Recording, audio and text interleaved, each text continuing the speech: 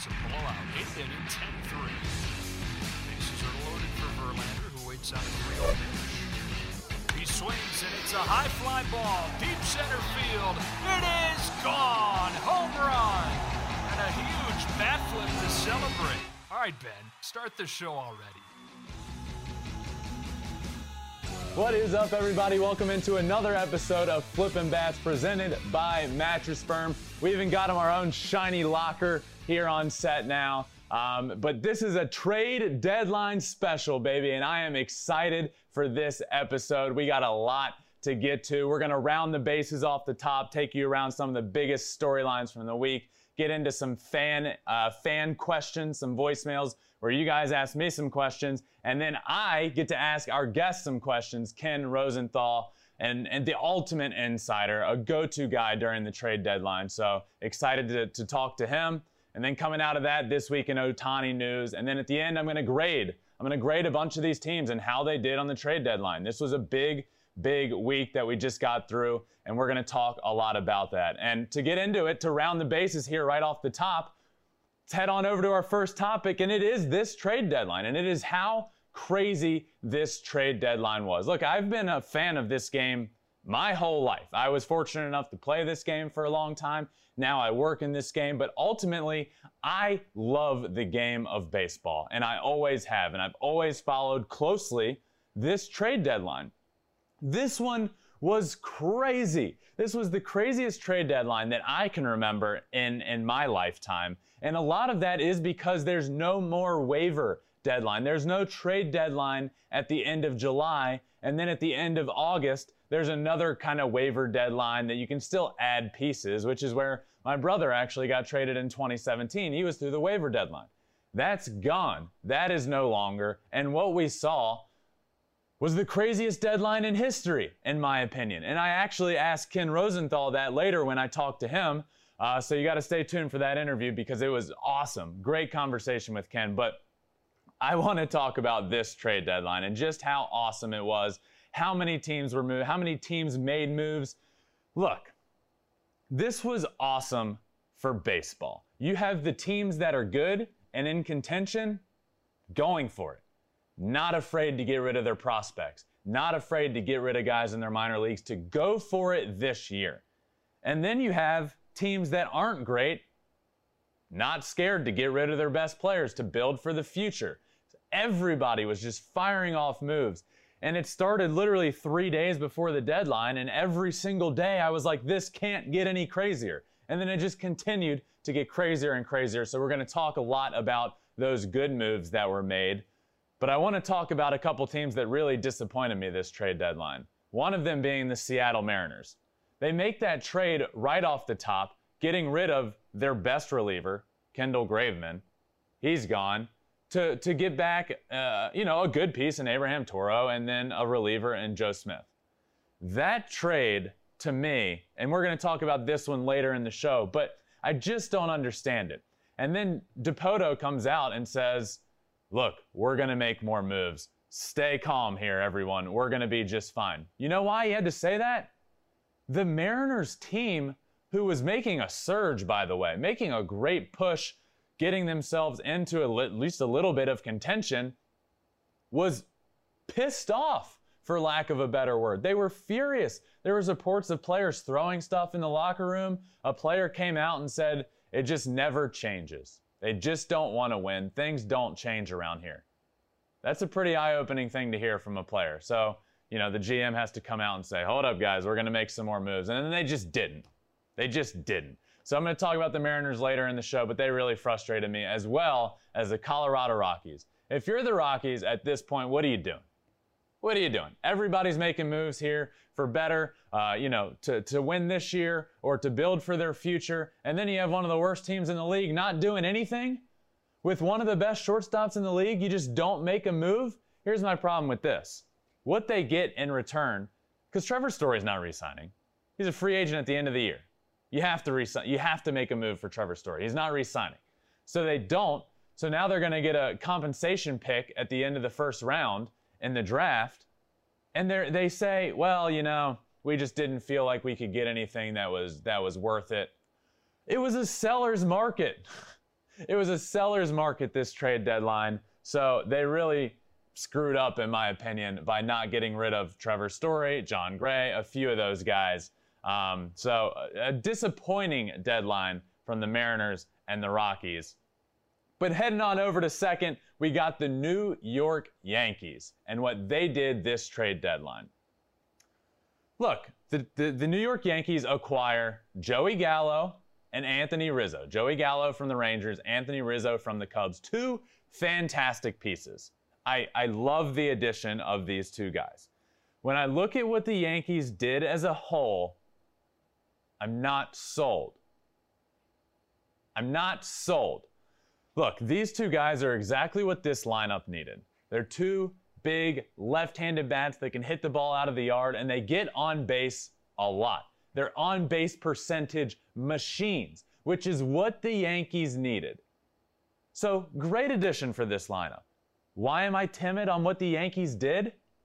Because the Yankees have a glaring issue that they just didn't address. Their pitching.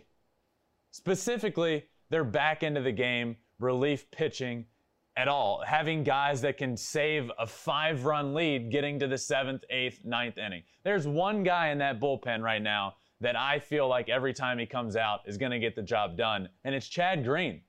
It's not Aroldis Chapman, because he's been one of the worst relievers in baseball over the last couple of months. His last couple of outings have been better, so hopefully he's making a turn there. But they didn't address a glaring issue. Go get a starting pitcher. Go get a reliever. Do something. I just don't understand how the only moves you make continue to be the sexiest moves. The biggest splash. You're the New York Yankees. That's what they love to do. We love to make a big splash. So we're going to go get Joey Gallo and Anthony Rizzo. Great. Great additions. Is that all you're going to do? Why? I mean, yeah, it makes your offense better, but pitching wins in the playoffs. Pitching continually wins in the playoffs. We know that as fans. The Yankees know that. It's been obvious over the last however many years that pitching wins. Look at the Dodgers rotation when they win. Yes, they had a good offense. Look at the Astros rotation when they win. You have my brother, you have Garrett Cole, you have McCullers, you have those guys at the top. You look at the Nationals who have a guy like Scherzer and those guys that they can go to in the playoffs. Pitching wins. So if you're the Yankees, to just totally not address an issue, it's not like they had like the best pitching rotation. Aside from Garrett Cole, there's nothing that like screams, oh, we're going to win this game. And you get into that bullpen and they just keep blowing games. I don't understand how you can't address a glaring issue at the trade deadline and just go make the sexiest move possible to make your lineup better. So I like the additions. I really do. I like the two additions of Gallo and Rizzo for that lineup, but a little bit of a disappointment in terms of what they acquired on the pitching end. They got a pitcher late, Andrew Heaney from the Angels, but is that the answer? Is he the savior for the pitching? No. No, he's not. So heading on over to the third, we got the Los Angeles Dodgers. The Los Angeles Dodgers, in what happened to be one of the craziest trade deadlines in history, in my opinion, the craziest, had the best trade deadline of all, and got the best player, the best pitcher available, and then went out and got arguably a top 3 shortstop in the league in Trey Turner. They got both of them, and also added a guy like Danny Duffy. If you look at doing a trade deadline right, the Los Angeles Dodgers did that. They did this trade deadline right. They went out and made moves. They went out and didn't sit around to watch the Padres and the Giants make a move when we all thought the Padres are getting Max Scherzer, because we heard he's going to go to one of the 3 teams in the NL West. Then we hear Max Scherzer's going to the Padres. Still not sure what really happened there, but we do have Ken Rosenthal coming on in a little while, and I do ask him about just that. What went on out there in the NL West? But the Dodgers won this trade deadline by acquiring these guys, and look, I couldn't believe it. I couldn't believe it. I couldn't believe that Max Scherzer and Trey Turner are going to arguably the best roster already on paper in the Dodgers. When I look at what the Dodgers did, and this could be off, but it also may not be. I look back to 2017. Which was a big trade deadline for me and my family because my brother was traded for the first time in his long established career. He was traded. And I remember that night like it was yesterday. It was emotional. It was crazy. There were so many emotions. There were so many phone calls going on amongst our family. There were so many phone calls going on with him in the heat of the moment. It was coming down to the final minute. He had a full no trade clause. So anybody that wanted to trade for him, he had to approve it. And he wanted to win. Above all else, he wanted to win. But he didn't know where he was going to go. He didn't know who wanted him. There were talks of the Dodgers. There were talks of a bunch of teams. But what ends up happening, last second, the Astros come in and say, we want to trade for him. And my brother okays that trade. The Dodgers end up going a different route. And if you guys remember, they acquire a guy in Yu Darvish.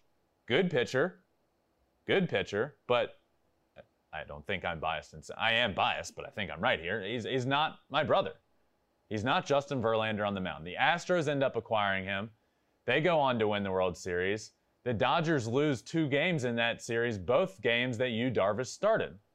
So I truly believe if they had gone out and gotten my brother, if the tables were reversed and they got my brother, I think there's a very good chance the Los Angeles Dodgers win that World Series. And I think they know that because it literally came down to those 2 pitchers in the World Series and who pitched better. Went to a Game 7. Darvish lost 2 of his games. That was a huge turn. If they acquire my brother, I think the Los Angeles Dodgers win the World Series. So this move did that play a factor?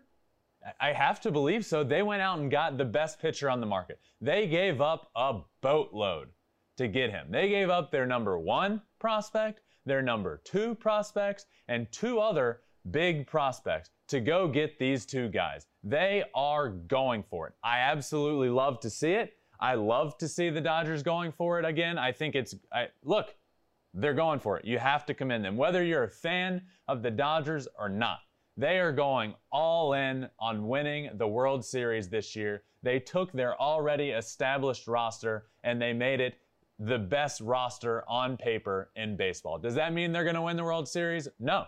Oftentimes it means they're not going to win the World Series. But they're going for it, and they're going for it with the best team on paper now in baseball, and you absolutely love to see them going for it. So, in my opinion, the best trade deadline acquisition that we had, a big blockbuster trade that both sides ended up on paper looking pretty good. The Nationals get big prospects. The Dodgers got what they wanted, but a huge trade. The biggest blockbuster trade of the deadline happens. The Dodgers do fantastic in it.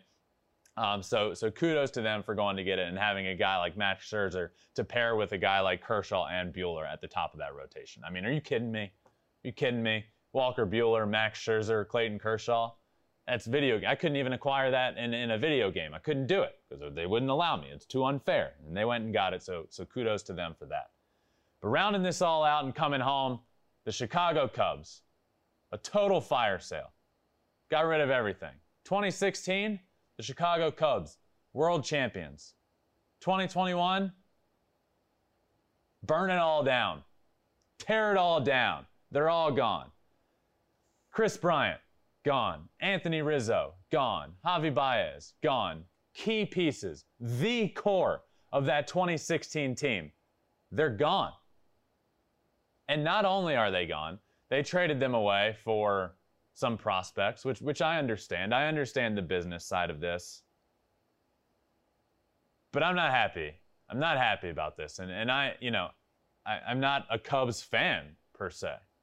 I'm not happy as a fan of baseball to see what happened here. This is the core group of your championship team that broke the curse, that changed the Chicago Cubs forever, that changed the lives of fans. Kids have grown up watching this core. People that didn't grow up watching this, but that grew up being a Cubs fan a long, long time ago, finally saw this team get over the hump, and it was because this core group of guys. And you just get rid of them. Now, coming into this, I understood they were going to move some pieces. I understood Kris Bryant was probably going to be gone. But to get rid of everyone, to be quite honest with you, I'm pissed off. Like, these players are more than just numbers on a piece of paper. And more we're seeing instances of owners and GMs treating teams and players like they're just numbers on a piece of paper. Because to a lot of them they are. But there's a human element to this. There's a human element to this whole situation that was just overlooked here. Anthony Rizzo is a legend in Chicago and did not want to go anywhere. He was quoted as saying, if we're going to go through struggles, I want to go through it with this team.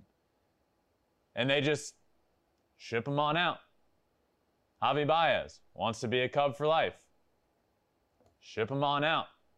Kris Bryant, I don't know. Look, there was talks he was probably gone after this year. Great. I think everybody knew that. I think everybody knows. Thank you, Kris Bryant, for what you did for this Cubs organization. You will forever be beloved here. But we understand it's time for you to move on. And it's fine. Trade him at the deadline. Get some pieces. But to trade everyone, and I can't stress this enough, it frustrates me. That was a hard day for me. And I'm not even a fan of the Chicago Cubs. To see that happen, to see them all gone in the span of 24 hours was tough. It was tough to see because you could see the emotion on those guys. You could hear it in their interviews.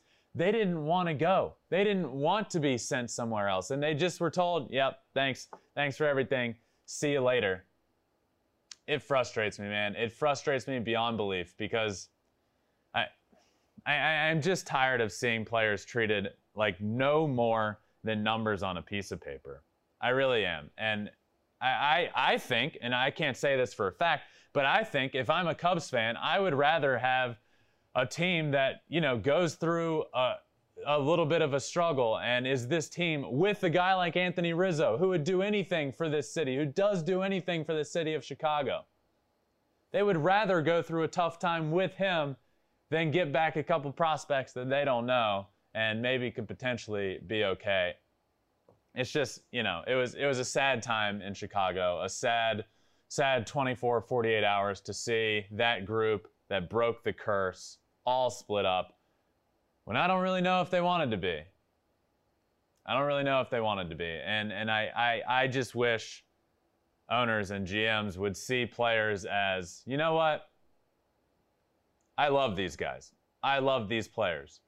My city loves these players. These players love this city. I'm going to take care of them. I'm going to take care of them. Maybe give them a little more than they might get elsewhere. But at the end of the day, it's just, it's apparent over and over again. This is a business. This is an absolute business. And we're reminded of that often. And this Chicago Cubs teardown is just another reminder of how much of a business this is and how many emotions are involved on the player and fan side. And it's tough. It was a tough 24 hours to see what happened there in Chicago. But that rounds out the bases. All right, and now getting into the hotline questions, which is one of my favorite parts because you guys get to be involved. And this is the trade deadline edition. So I'm sure you guys will have some good questions this week. 213-537-9339 is that number to keep calling in. But hit me with that first voicemail this week.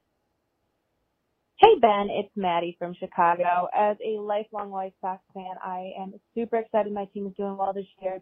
And it's not a shock to anybody that Tony La Russa's hiring was a big surprise, given his previous experiences in the big leagues and the White Sox new and useful clubhouse dynamic.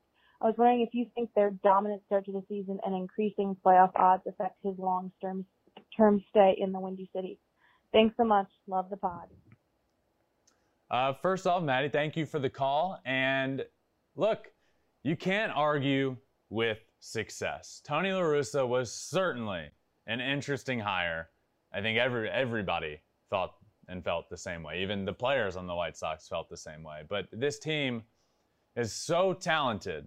And look, they're having success. So Does it affect the long-term status of him? Yeah, it affects it. And if they go out and continue to win, Tony La Russa is not going anywhere. Look, as much as we want to talk about how young this team is and how much they're changing and breaking the unwritten rules of baseball, and they're exciting and youthful and fun to watch, let's not forget the teams that Tony La Russa used to manage back in the day. He used to manage the Oakland A's. And he used to manage guys like Ricky Henderson, who it was all about, a great player on the field, and he was all about being flashy and popping out the chain and having fun playing baseball. That's what this team's doing. They're having fun playing baseball. And as much as it was an interesting hire and a weird one for me, you can't argue with success. And that's what they're having, is success. And they continue to win games. They continue to put themselves in the best position to win baseball games. This team was almost a complete team heading into this trade deadline, and they add and fix the one situation that they struggled. Their rotation's great. Their offense is great, and they're getting healthier. The bullpen was, you have Liam Hendriks at the back end who's shutting games down, but you needed to get to him. You needed to bridge the gap. And they went out and got Craig Kimbrell, the best guy to bridge that gap that I could think of in this trade deadline. So I do believe the way the White Sox are playing will affect Tony La Russa's future, because if it didn't go well, it wouldn't have gone well for him, and people would have been even more pissed off. But you know what? They're playing great, and you can't argue with success. So I see him staying there unless something else happens. So thank you for the question. Next one. Hey, Ben, it's George from Richmond, Virginia, long-time listener, first-time caller. Quick question for you. Did the Colorado Rockies just disconnect their phone lines during the trade deadline? Because I didn't see any moves or have Trevor Story leave Colorado. Just want to get your thoughts on it. Thanks. Yeah, thanks for calling, George. And yeah, I think there may have been maybe things just got a little weird up there with the cell phone reception up in the Rocky Mountains. I don't really know. Look, I'm with you, and I talked about them off the top and how they had a very disappointing trade deadline. How do you not make moves? How do you not do something? Do anything. You're one of the worst teams in baseball. You can't tell me you can't get rid of your best players and get something in return. I'm with you.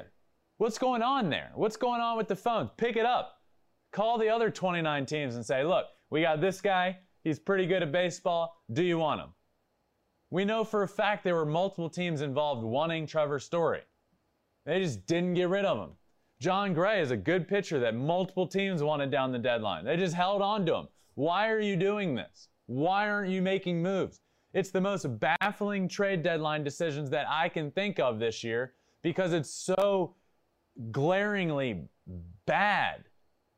What are they doing there in that front office?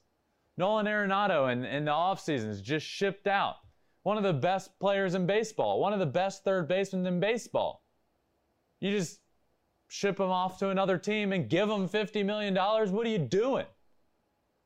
And now you have this trade deadline. Okay, chance to make up for what we did wrong. We have these good players.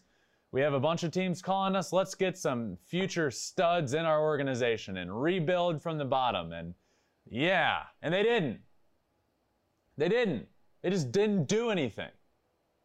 An egregious error, in my opinion. Awful. I don't know what they're doing there in the front office there in Colorado. I really don't. What are you doing? But I'm with you. The only excuse is that their phone cords were cut and they couldn't call anybody. That's all I got there. But thank you guys for calling in. I love when you guys can be part of the show, so keep calling 213-537-9339. And this week was fun. It had to do with some trade deadline questions where you guys called and asked me some trade deadline questions. But now it's time for me to ask Ken Rosenthal some trade deadline questions. An absolute legend of the game, an MLB insider, one of the guys that's just in the middle of everything at the trade deadline. He hardly sleeps during the trade deadline, which we talk about. So here he is, Ken Rosenthal. Ken, thanks so much for joining me, man. Hey, Ben, good to be with you, man. Of course. So let me ask you this. I have now been working in baseball for 1 year. So for me, this was the craziest deadline ever. I'm also a huge fan of the game and have been my whole life. And I feel like this may have been the craziest baseball deadline ever. So my question here is, you've been working in baseball for a long time. Where does this stand in the craziest trade deadlines of all time? It's right there. And Ben, one thing that changed in 2019 was the elimination of the August waiver period. So there can be no more deals in August now, the way there used to be. And we saw some big deals in August, including your brother a couple of years back. So that has changed the dynamic. And in 19, we saw 22 trades on deadline day. This year, we saw 21. But the period leading up to it, the 6 days leading up to it, were more frenzied. And I think there were 42 trades in all over those 6 days. So if you ask, was this the craziest deadline ever? Quite possibly, not just because of the number, and the number was big, but 9 All-Stars were traded. We saw 2 teams that won the World Series in the last 5 years essentially deconstruct, the Cubs and the Nationals. And there was just a lot of movement. Some prospects, big prospects were traded as well. So if you put it all together, you want to make a case for this being the craziest one ever? You certainly can. So you mentioned the Dodgers and and my brother. So I want to ask you that. Back in 2017, when my brother was traded, it was at the waiver deadline. So it was at the end of August. Yes.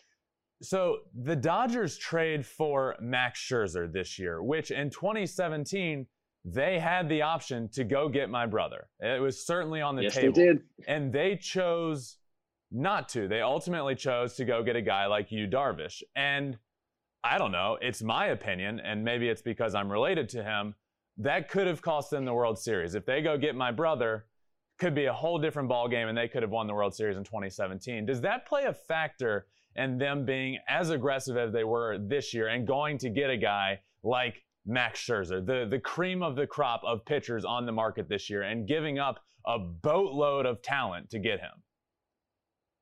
That's a really good question. And I don't know that one thing has anything to do with the other, whether the Verlander non-trade led to the Scherzer trade.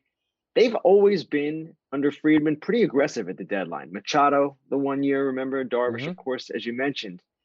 Now, I remember the year your brother was traded.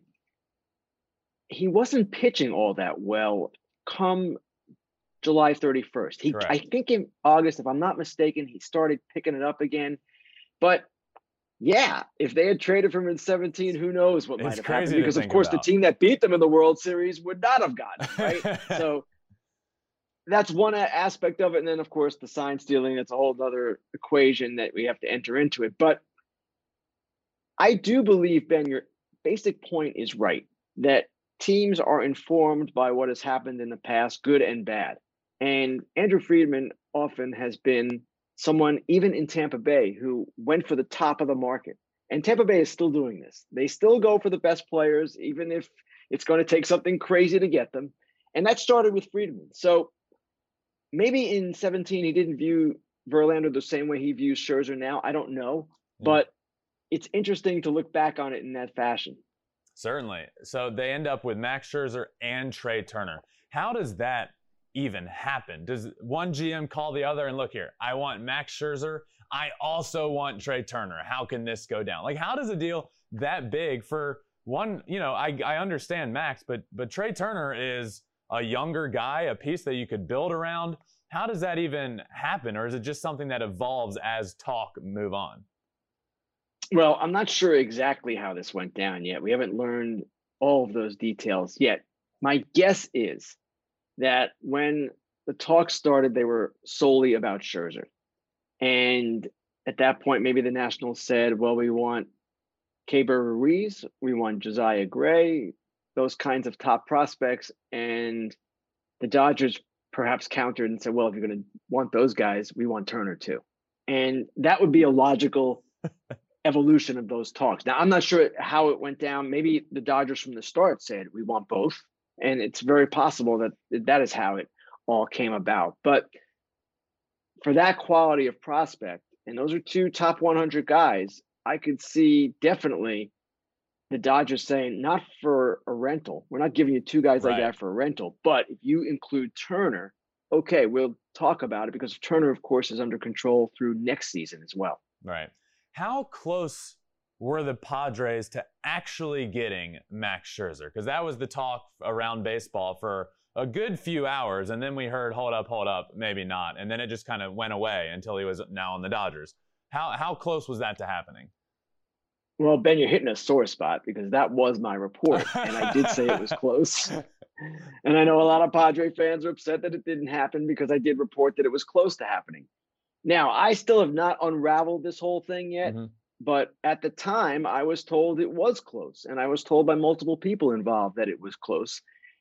That's not to say done, and we all know there's a difference between close and done. That's okay. But for whatever reason, it did not happen. Now, again, I still, in my reporting, have not completely figured out what exactly went down here.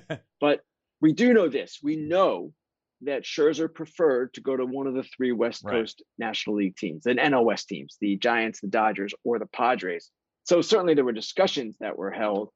Sometimes the definition of close is in the eye of the beholder. One team might view it as close and the other team might not. But again, there's still a lot of questions out there for me as I kind of continue to look into this, put it that way. Yeah.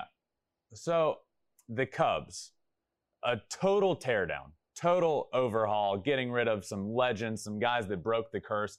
Have you ever seen a teardown quite like what they went through?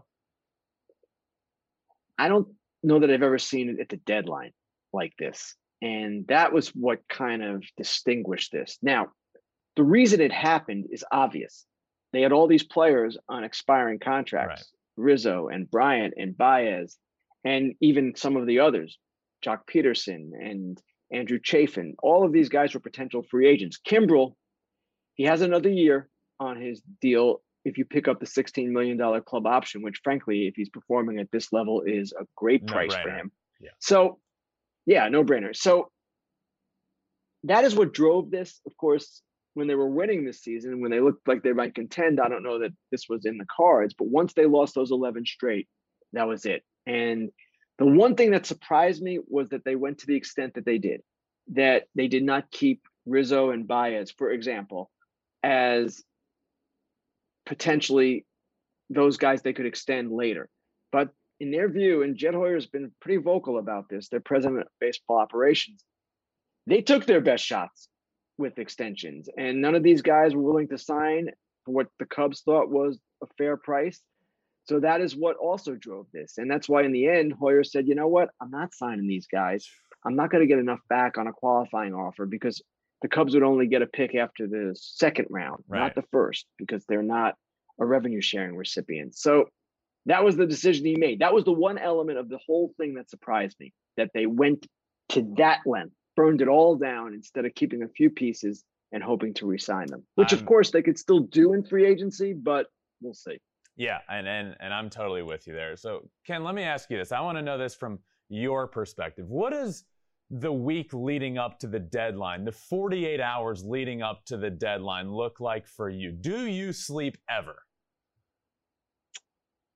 I do sleep, and certain years not as much, because there is stuff that sometimes goes on at 3 and 4 in the morning that I'm getting hold of and kind of chasing. But this year, I actually did sleep the 2 nights before, but it's not a great sleep because you're just wired.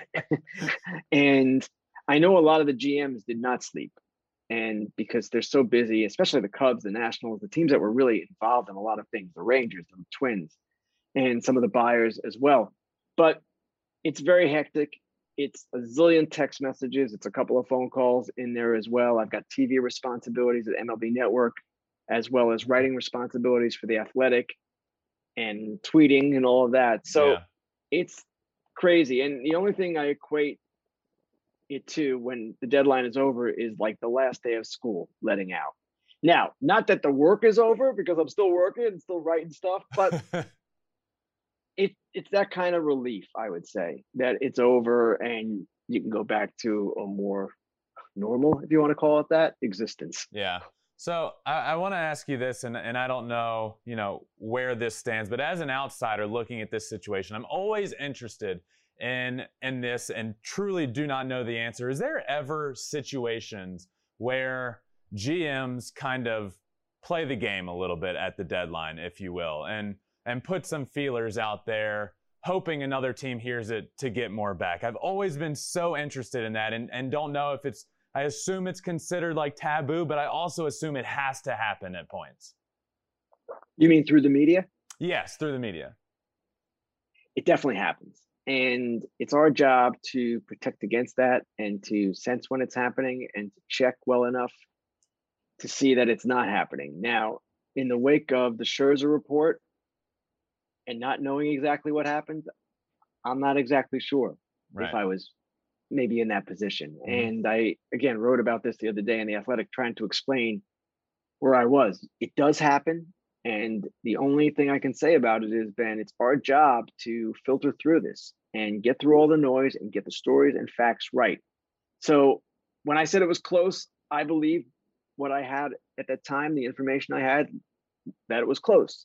But whether it actually was or not, I'm still not sure. Yeah. And whether I was given information by at least one person under some kind of false pretense, I'm not sure. But it doesn't matter. There's no excuse for someone like me to ever get played. Interesting. Period.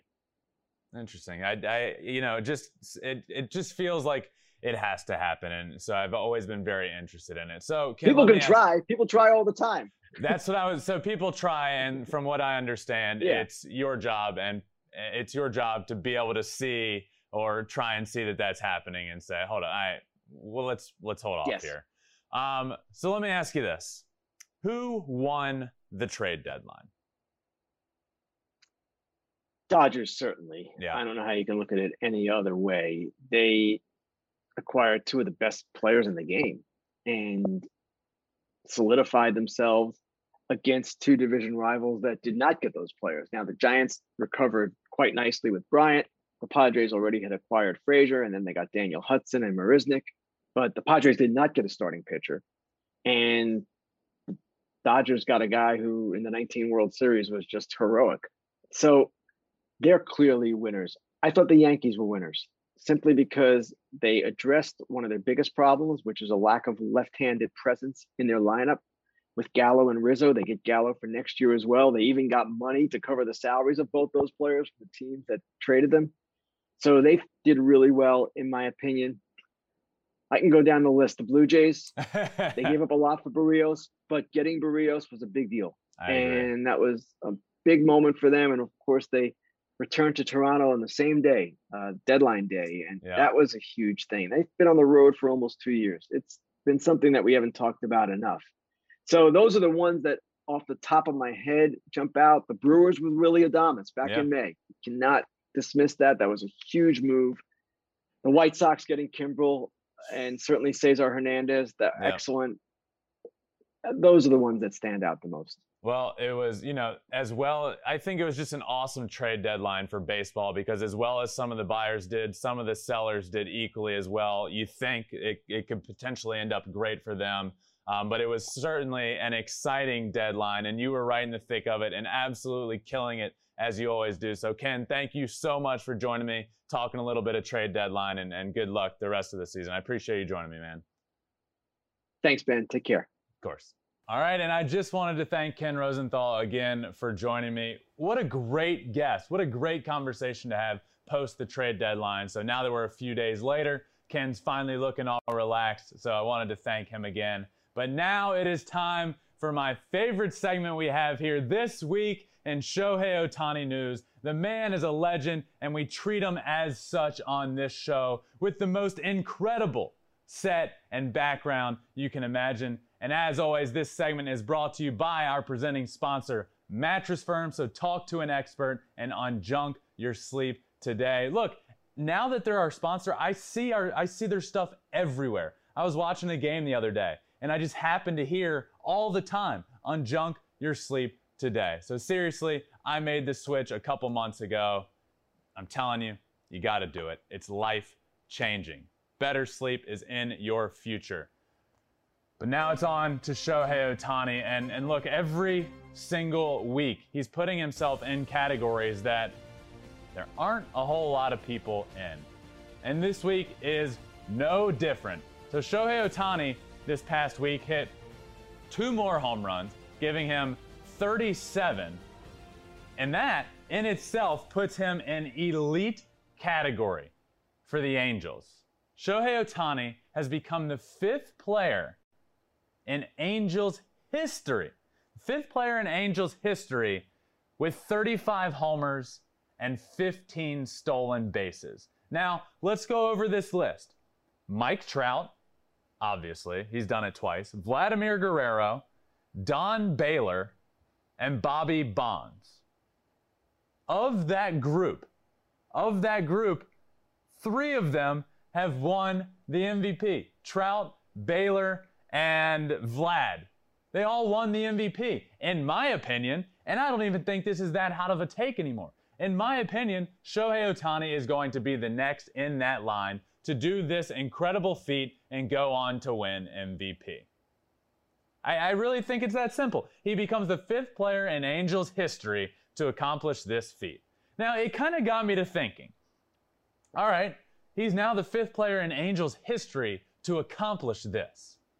How many players in history have accomplished this before July even ends? So he did some digging.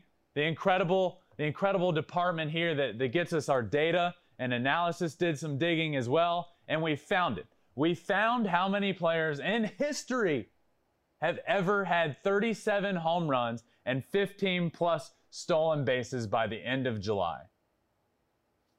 It's one person. And that person is Shohei Ohtani. The one player in the history of this game with the deepest history of any sport has become the one player in history to accomplish this feat.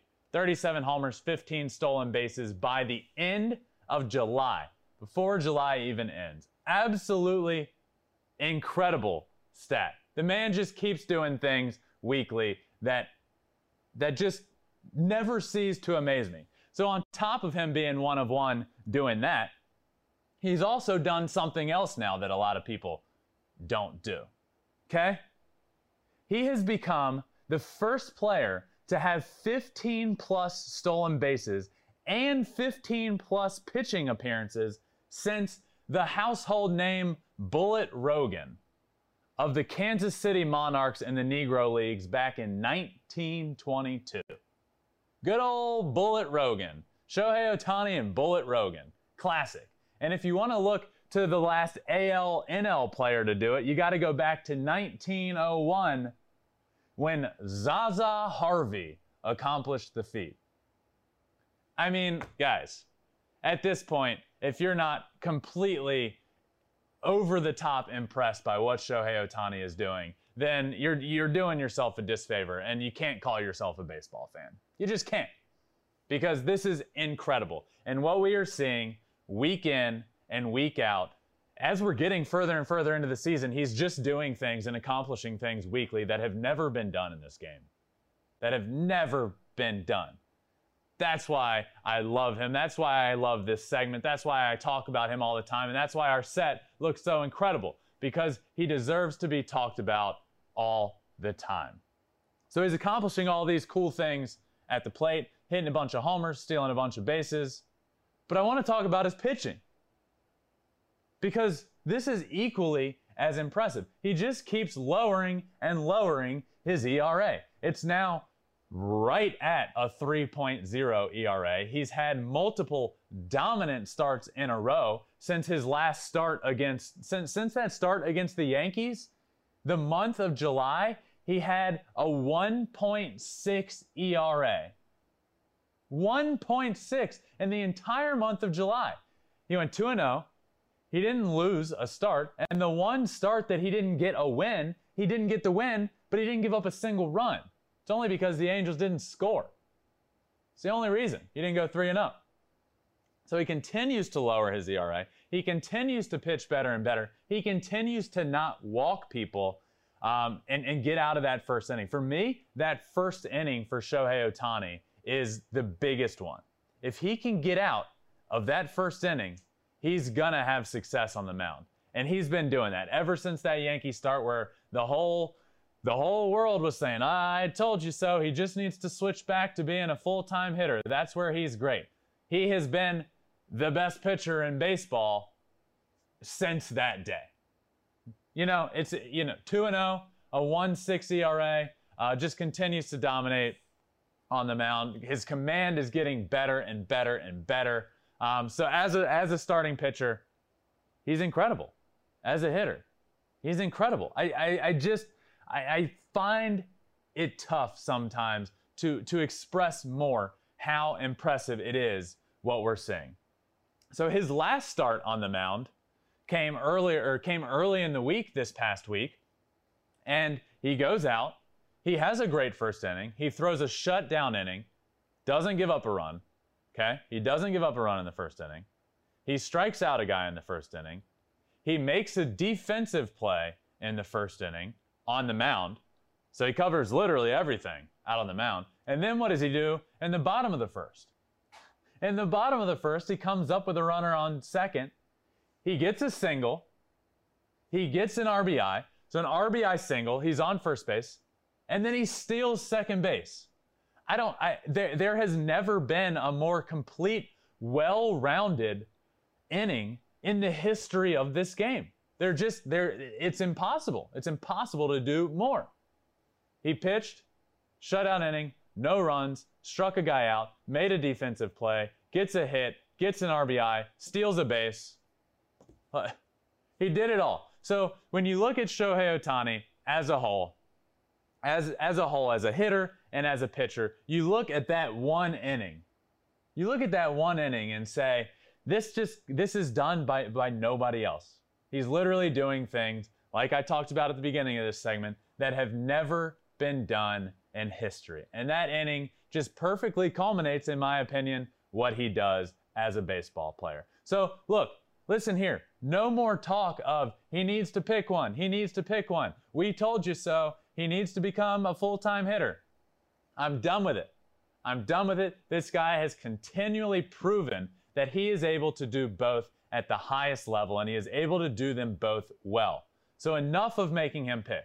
He has proven that behind the scenes, he can put in the work. He can put in the work ethic. He has the work ethic to do this, and he is one of the best players in the world and is having the most incredible season that we have ever seen, and he is hands down the MVP of this 2021 Major League Baseball season. And I want to hear nothing else about anything about that he needs to pick, because he doesn't. And he's the MVP of this season. And that does it for this week in Shohei Ohtani news. All right, and now it is time to grade some of these teams on the trade deadline. We brought in Ken Rosenthal. He talked about the teams and how he thought they did. We talked at the top of the episode when we went around the bases, who did what. But now it's time to grade them. And I'm bringing my producer Conrad out here to throw some team names at me. And I'm going to give you a grade for each team, and we'll see where they all stack up. So, Conrad, come on out here. Back at it again. The first team we have up is the Los Angeles Dodgers, adding Max Scherzer and Trey Turner. Look, the Dodgers, the cream of the crop of this deadline. And I talked about it off the top, and I asked Ken about it, and, he had the same thoughts here. They had the best trade deadline. So, I have to give the Dodgers an A+ here. When you can go out and get the best starting pitcher on the market, and which, may have been expected, but to then go out and add the best shortstop that we didn't even know was on the market, that's an A+ there for the Dodgers. Love it. Next up, we have the New York Yankees, adding Rizzo and Gallo. Look, I like what the Yankees added to their lineup. I feel like they really missed on adding where their biggest hole was. They needed to add pitchers. I'm going to give the Yankees a C+ here. I think they really did a good job adding what they needed in the lineup, but they needed to add pitching, man. And I can't believe they didn't do it. I really feel like, how do you go into this deadline as the Yankees and not add pitching? So for that reason, I'm giving them a C+. All right, we're going to stay in New York and go over to the Mets, adding Javi Baez. Okay, the Mets are the leaders in the NL East. playing good baseball, and really I thought had a chance here to separate themselves from the pack. And I feel like they didn't. They last second added Javi Baez. But like, is that the move? Is that the best thing they could have done? Like, add some pitching. We don't know what's going to happen with DeGrom. He's hurt. The rest of the rotation's not deep. Do something. They just add Javi Baez, which is a sexy pick, but I don't know if it's the great pick. He's not having the best year in the world. So I'm going to give them a flat out C. Just an average, didn't blow me away kind of deadline. All right, moving on to the Boston Red Sox, adding Kyle Schwarber. Yeah, disappointed.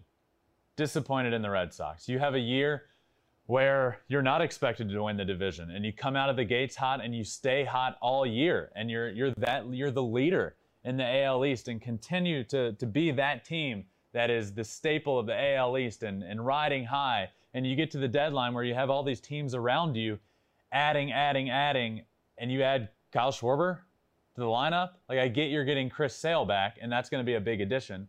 But do more. Do more for the rotation. Do more for the bullpen. They didn't do anything, and it's disappointing. I'm giving the Red Sox a D. Oh, all right. Well, let's take this out west to the San Francisco Giants, adding one Mr. Chris Bryant. All right, San Francisco Giants. Another situation where kind of a surprise team.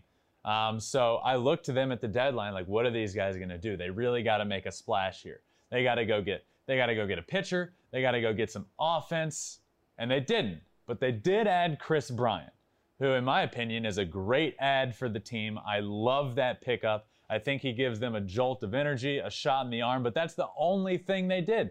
He's the only addition. I would have loved to go see them get one of the big pitchers out on the market, whether that be a Scherzer, who was talked about, an NL West team he was going to.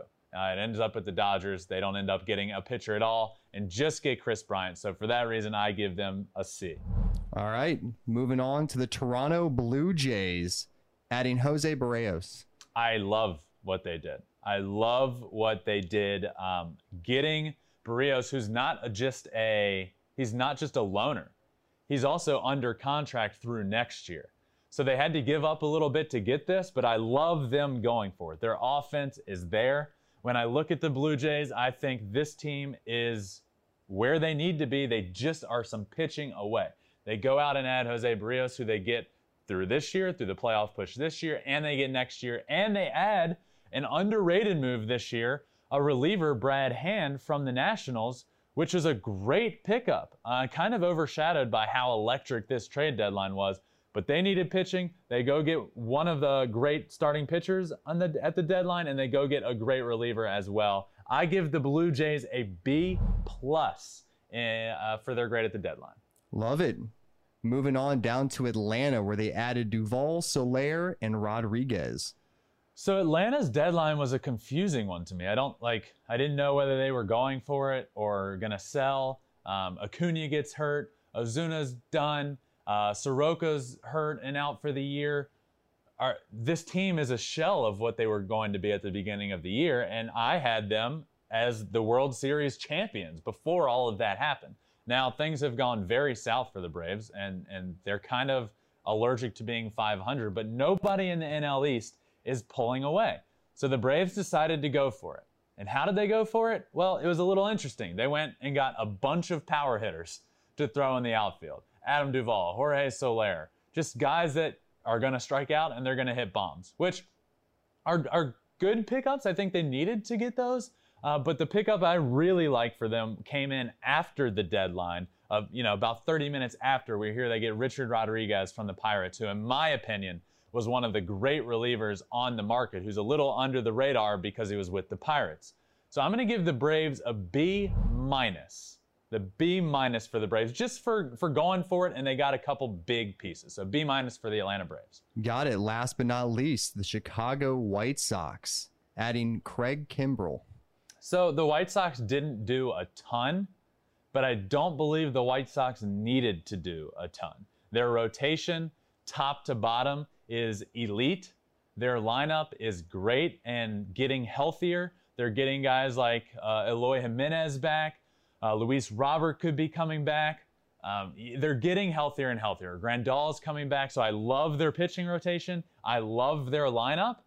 And then the only issue for me was their bullpen. They have a guy like Hendricks at the back end of the bullpen who's dominant, but how are we getting to him? Do we have that piece to bridge the gap to Hendricks from the starters? And they went and got Craig Kimbrell, which was just a dynamic pickup for me. The best, when you look at a fit for a team, this is exactly what they needed. They add Craig Kimbrell. They get another pickup of Ryan Tepera. I love what the White Sox did, and I'm going to give the White Sox an A- for their trade deadline.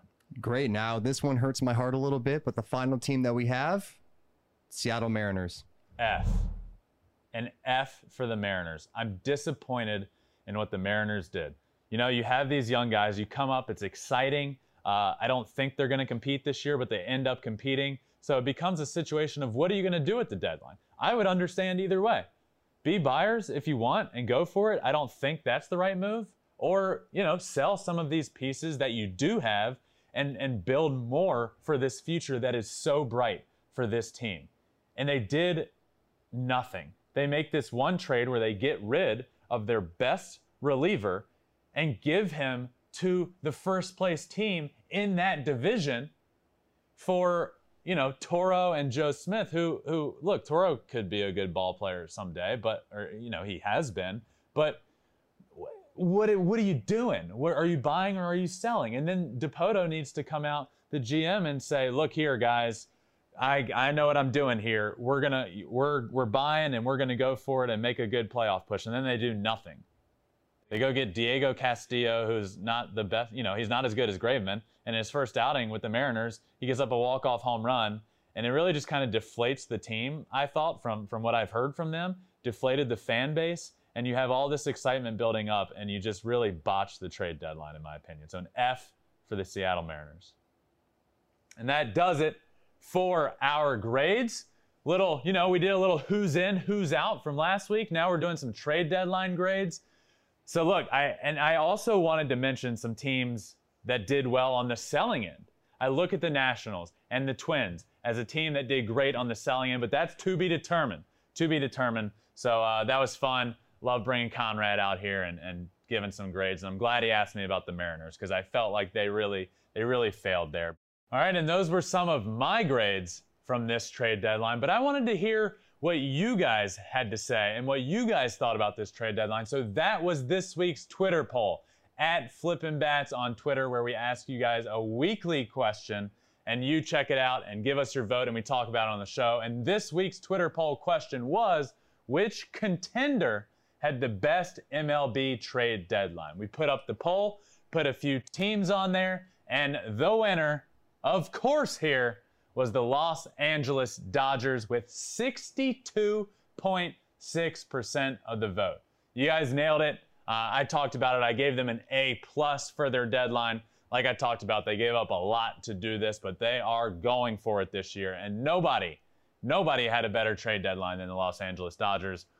Someone else coming up with 16.2% of the vote, which one of these weeks we're going to get to someone else to win. And we're going to go in depth on who that someone else might be. This someone else, I think, is the White Sox maybe, the Blue Jays, a couple teams that really did well at the trade deadline, picking up some new pieces. The New York Yankees coming in with 14.7% of the vote, and the San Francisco Giants with 6.5%. But by far, the Los Angeles Dodgers with 62.6% of the vote coming in with the victory for this week's Twitter poll. Make sure you guys are following us on Twitter at FlippinBatsPod, where we do this weekly. And this was by far the biggest blowout question we had, but the Los Angeles Dodgers win in the trade deadline. In y'all's opinion, in my opinion, and in Ken Rosenthal's opinion. But before I wrap up, a little extra innings segment here, and I wanted to talk about Kumar Rocker of the New York Mets. The 10th overall pick in the draft, Kumar Rocker to the Mets. They don't get him signed. They just don't get him signed. And this is frustrating for me, and I wanted to touch on why this is so frustrating. There's a glaring issue with the MLB draft and the signability of players, and it very much so favors the owners and the teams, and they have all of the leverage. Kumar was a junior at Vanderbilt, ends up entering the draft and gets drafted as a top 10 pick, and they just don't get the deal done. So the Mets came out and announced that they weren't able to get this done, and Kumar is going to forego going back to Vanderbilt for a senior season. So now, in this guy's prime, as a 21, 22-year-old stud of a pitcher, he just sits out. There's no other thing for him to do. And this is where my problem becomes is, okay, the Mets and Kumar and his agent, Scott Boras, can't agree on a price. They can't come together and agree on his signing bonus. The Mets have all the leverage here and say, look, we're not caving. We don't want to give you this. And if you don't sign, you can't go anywhere else. You have to sit out a full season in your prime or go back to college, which is wrong. It's just wrong. So we need to fix this. We need the MLB and the Players Union to come together and figure out this situation and figure out how this doesn't happen. What I don't think we should do is allow players to just become free agents, because then what you run into is players not wanting to sign because, oh, I don't like the Colorado Rockies. I don't want to sign with them. I just will hold out and go past the deadline and then sign with a new team. So that's not the answer. But what isn't the answer is guys just not being able to come to an agreement, and then they're SOL on a job for a year until the next draft when he can enter the next draft. And then he has far less leverage coming in the draft that year, and the teams can just do the same thing. So it's frustrating, but I'm tired of seeing this. And what I'm really tired of seeing is Steve Cohen, the owner of the Mets, coming out and sending a tweet saying, hey, everyone, education time here. Baseball draft picks are worth up to 5 times their slot value to clubs. I never shy away from investments that can make me that type of return. What are you doing, Steve Cohen? These players are human beings. Let's not talk about them like they're investments. Let's not talk about them like they're numbers on a piece of paper. This is wrong, and I can't believe, we all know owners think like this. This is how they think. They're businessmen. They're businessmen. Where can I make money? How much money can I make? But for him to come out and tweet this, it did not go over well. A couple minutes after this was posted, I actually responded to that and said, hey man, you probably delete this before it gets too bad in these comments. And immediately I had, hundreds of people saying, it's too late. It's too late. And he's kept it up there. And it's just, it's even more so goes to show the problem we have with this draft. Oh, we didn't think this guy was worth 5 times the value that he wants, or the slot value. We didn't sign him. There's an issue with the MLB draft, and we need to fix it. And Kumar Rocker is just the next story in line of where the issue becomes. So I wish Kumar Rocker well. I hope he's healthy. I hope he has a good next year, whatever he decides to do. And I hope he comes back and gets drafted and absolutely tears up this league, because this guy is a stud of a pitcher, and the Mets missed out on a real one there. So that's it for this week's trade deadline special episode. I had an absolute blast. Thank you guys for listening. Make sure you're subscribing anywhere you subscribe. Spotify, Apple Podcast. If you're listening on Apple Podcast, hit that 5-star button. Leave us a good review. Make sure you're following on all socials. We have Twitter. We have Instagram. We have YouTube, where the episode comes out on video. So make sure you're checking all those out. Flippin' Bats Pod. Thank you. This has been an incredible deadline special, and I will see you guys next time on Flippin' Bats. It's a blowout. 8th inning, 10-3. Bases are loaded for Verlander, who waits out a 3-0 pitch. He swings, and it's a high fly ball, deep center field. It is gone. Home run. And a huge bat flip to celebrate.